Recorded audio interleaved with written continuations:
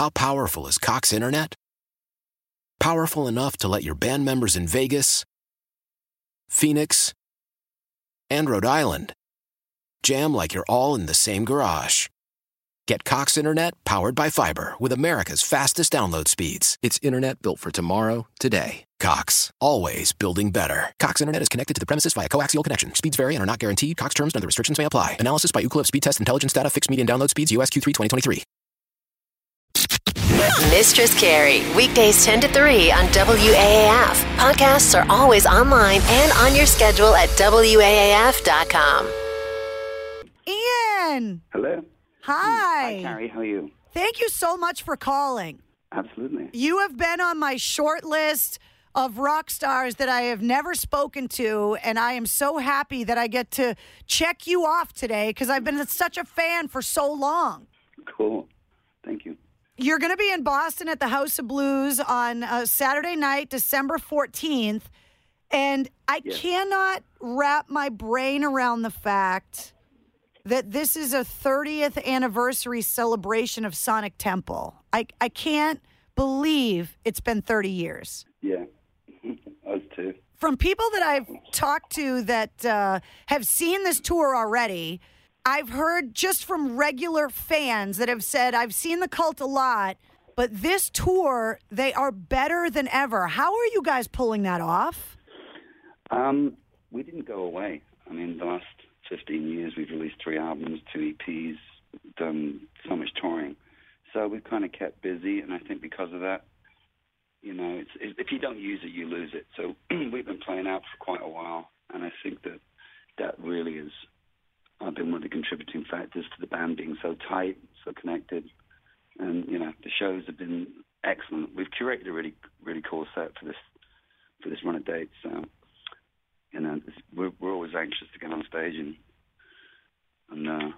get into the show. I mean, that's really what the day is all about. When we're traveling, we pretty much focus our energies into the show. I think everyone's taking it, you know, really seriously in the sense of trying to stay in shape. And, you know, like we were just in the UK and we all got sick on the road, and we still went out and did the shows. I've been asking a lot of singers this question, and I'm curious, just because you've been singing for so long, have you changed your vocal regiment about how you prepare for a show, how you warm down after a show? How are you protecting your voice? Yeah, somewhere in my, I guess in my mid-30s, I realized that I had to start a little bit more discipline with my voice, because the recovery as you start getting a little bit older, get out your 20s, it takes longer for recovery. So you really got to take care of that, especially being a singer because you are the instrument. So learning about, you know, scales, water, hydration is like the most important thing, and trying to get as much sleep as possible so you can repair any damage, or because we put in a full shift in our shows, and we leave it all on the stage. So that's, you know, we just make sure that we've got the energy to do it every day. Because this year, I think we've done probably 50 plus shows. Same with last year. You know, I think the year before that we did 90. So we've been really, really active. There's a lot of final tours, you know, Kiss and Ozzy, and you know, there's a lot of artists that have had amazing longevity in career. What do you attest the longevity of the Cult to? Probably a desire to play music first and foremost. If there's nothing in it, I mean, there have been times when I've stepped away from the Cult, done other projects, and that was really great because I was refreshed during those, you know, 3 or 4 year sabbaticals. I took 2 of them. But I went off and, you know, played with Manzarek and Krieger, or, you know, did other records. I sang on the Tony Iommi solo album, which I believe is 20 years old. I loved that record. It's so good. Yeah, it's a great record. It's a really great record. And, you know, just things like that keep you curious, you know, it's the passion that drives it in terms of, I get bored pretty quickly. So I get heavily into something. And once I think I've sucked all the nutrients, all the information I can get out, I don't move on to something else. And I think that keeps the Cult in check, with always replenishing itself, with always redefining itself as as an entity, always trying to find new textures or new being authentic in what we're saying. Where we're at the station of life. I mean, I'm certainly not going to go out there and try and perform sonic sample songs and try and mimic what I was doing when I was 27 to 29 when we were doing that tour. Because my voice has changed as well. It's my voice has probably lost a lot of the high end. Well, not the high, the very, very, very high falsetto end of it. My voice has stayed pretty good because I'm baritone, so I sing a lot in this mid-register place. And, I mean, Billy's been, that guy's he plays every day. I mean, he's really been putting a lot into his craft. And I think if you take it, that it is a lifestyle to a degree, but without there being the music, without there being the audiences, without there being all the people it takes to put on a show, the venues, and we'd be without a place to express ourselves.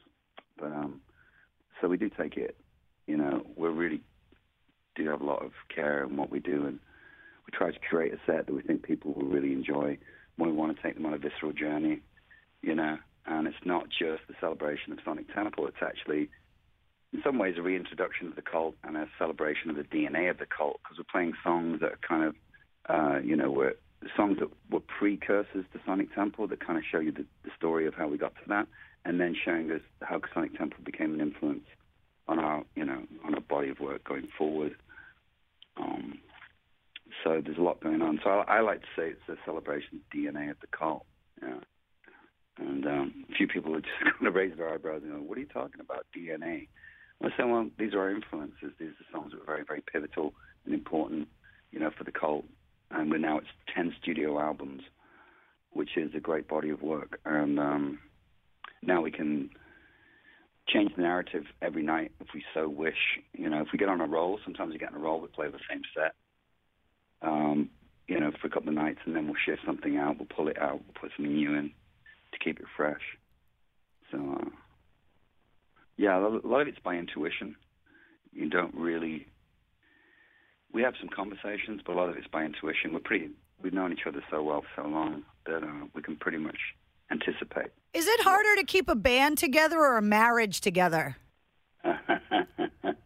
Good question. I'd have to say band, because you've got more individual pieces in it. You've got more individual, and everyone's got their own individual situations going on. But this lineup, we've been playing now with these guys for... John Tempesta has been with us for 15 years. John's a staple. We had Damon join us to kind of enhance what we've been doing, because he plays a lot of keyboards and is able to play a lot of the parts that we're missing, that we weren't playing for a long time. They're actually present on the records. So having him as a keyboard player, second guitar player when he's playing rhythm chords, and he's a great singer as well, and he's also an iconic frontman in his own right, so he's an incredible asset, Damon Fox. And then we've got Grant Fitzpatrick on bass, who's been with us now for 4 years. So previous bass player went, you say, keeping a band together, lifestyle choices. Let's put it that way. Some individuals have other lifestyle choices, which don't always go with the harmony of what we're trying to do. And to be honest with you, I mean, very early on, Billy and I, we experienced having some initial success and the pressure it put on individuals and how they responded to that. I remember firing off at first drummer, which was heartbreaking. It was so difficult because he was a friend. We loved him, but it just didn't fit. There was a lot of friction, and it just didn't work. And musical styles were evolving, and then same with the second drummer that we had to part company with, who ended up, I guess, he played with some other groups, but then ended up dying prematurely. Some people are fated to go earlier, and I don't think there's any, real rules about it. It's just when you choose to go, you go. And I mean, I was very close friends with like Michael Hutchins and you, Chris Cornell, and it's we've had some, as a rock community, we've had some devastating losses Yeah, I mean, the rock community is, well, first of all, let's stress the word community, because there's a lot of, and I'm sure a lot of guys and girls in bands would agree that, we've all experienced being racehorses at some time when you become a commercial, I guess, you become a commercial outlet for someone who wants to make a lot of money. And then all of a sudden you got a lot of new friends, and then you go through some difficult periods and everyone disappears, and you find out who your friends really are. And it's difficult to explain the experience of traveling. You spend a lot of time in isolation, and that feeling valued by community is a really important thing. And I think it's great when we do tour and we do see people that we love and we know for years. It's always amazing. There's always this great sense of camaraderie. But I think it's really sad to see that rock's out the Grammys. The Rock and Roll Hall of Fame isn't really kind of influencing that in the culture. That's just a standalone thing that happens every year. We've kind of lost our central institutions that used to support rock music. I mean, rock was definitely one of the most important pillars of, so many institutions' advancement. And certainly hip-hop community, it definitely has community, and they're also influenced by rock music, and they do it in a really beautiful way, like Post Malone, for example. Yeah, with Ozzy. Yeah, exactly. So that shows there's definitely a connection between those communities, and there's also a lot of hip-hop artists that we've toured with, we've played with, and we've had similar career paths, and every now and again you meet up with hip-hop artists, and we have very similar experiences. But I'd love to see a lot more community. I've been pushing to powers that be in the promoters and free friends that are journalists, and saying we should really have an authentic evening to celebrate rock music somewhere. It could be anywhere in the country. Move it around. It'd be really cool. Where we could celebrate artists that have had careers. Like you talk about Ozzy Osbourne or something like that, had Ozzy's had, 50-year career? It is interesting that rock music and maybe country are the only artists that really seem to have that kind of longevity of career. Yeah. I think, also, when a lot of these guys started, it was, there was a lot more going on in terms of organic influences. I mean, you had to physically go to a venue to see somebody perform. This is all even in Britain, you'd rarely see stuff on TV. I mean, you saw it maybe on, Starman, Bowie, I saw that. You saw it once. It was never shown again. It's crazy. They may have had a repeat once, but it wasn't shown for many, many years, so you'd have to seek things out.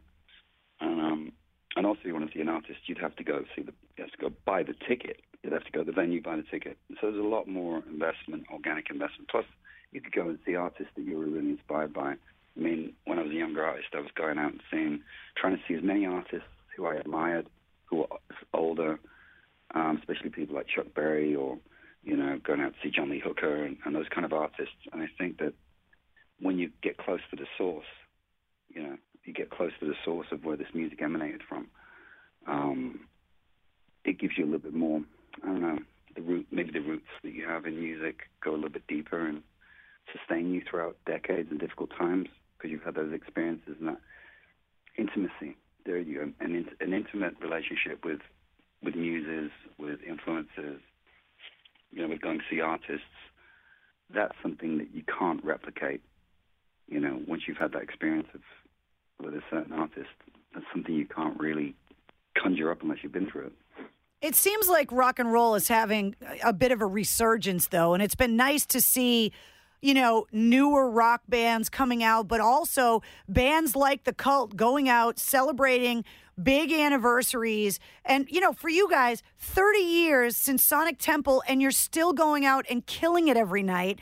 It's nice to know that music still holds true and is still just as important today as it was when it was released. Yeah, and in some ways even more so, because at that point we weren't fully evolved as people, and the material wasn't. It was as evolved as it could be for that moment. But with time, you begin to interpret nuances in songs that were maybe something you couldn't quite attain in the past, and now you've had that wealth of experience whereby you really got the gravitas, the weight, the emotional sentiment behind a piece. You really understand how far to go with it. And this is talking completely from a performing, aspect. You consider there's a lot more subtlety and nuances, and then there's a lot more like, okay, we didn't hit this hard enough. We're going to hit this twice as hard, So, but if you're just hitting it hard all the time, it just becomes like a wall, and that's no good. You've got to have ebb and flow and, all the textures and layers. And I think it's a living, breathing entity. It's real musicians playing instruments in a live setting. We still use cables. Some of us, I use a cable plugged into. You're so old school, Ian. I love cable. I mean, I do use in-ears, and I've used them since they came out. But the cables, I just habitually just have to have that cable in my hand. And I've tried radio mics. Especially when you do really big shows where you're playing a festival and it's like 60,000 people, and you've got a huge stage where you spend a lot of time walking around real estate, where there's nothing else going on except there's just an audience and maybe a monitor. And I always feel kind of like I'm not attached to anything. You're just out there on your own. Something like the cable that it feels grounding. Maybe it's symbolic of something. Well, Yeah, I can't wait to see the show when you're in Boston on December 14th. I'm hoping to meet you that night. I've been such a fan for so long, and you've been so gracious with your time. So thank you so much for calling. Thank you. Thank you so much. I hope it wasn't too long-winded. No, I want to keep talking to you, but I know that you have to go because you got stuff going on, and I don't want to be the one that keeps you from, makes you late for everybody else. Oh, that's totally cool. Yeah, I have a few more interviews today. Well, I appreciate you being so gracious with your time today, Ian, and I will see you at the House of Blues next month. Absolutely. Look forward to it. We're really looking forward to Boston. Have a great day. Thank you so much. Right. Take care. Bye-bye. Mistress Carrie, weekdays 10 to 3 on WAAF. Podcasts are always online and on your schedule at WAAF.com. Why? If you have T-Mobile 5G home internet, you might be hearing this a lot. Why? Every time your internet slows down during the busiest hours. Why? Because your network gives priority to cell phone users. Why? Good question. Why not switch to Cox Internet with 2 times faster download speeds than T-Mobile 5G home internet during peak hours? Okay. Stop the whys and visit cox.com/5G home for details. T-Mobile prioritizes certain T-Mobile phone users over home internet users during times of congestion.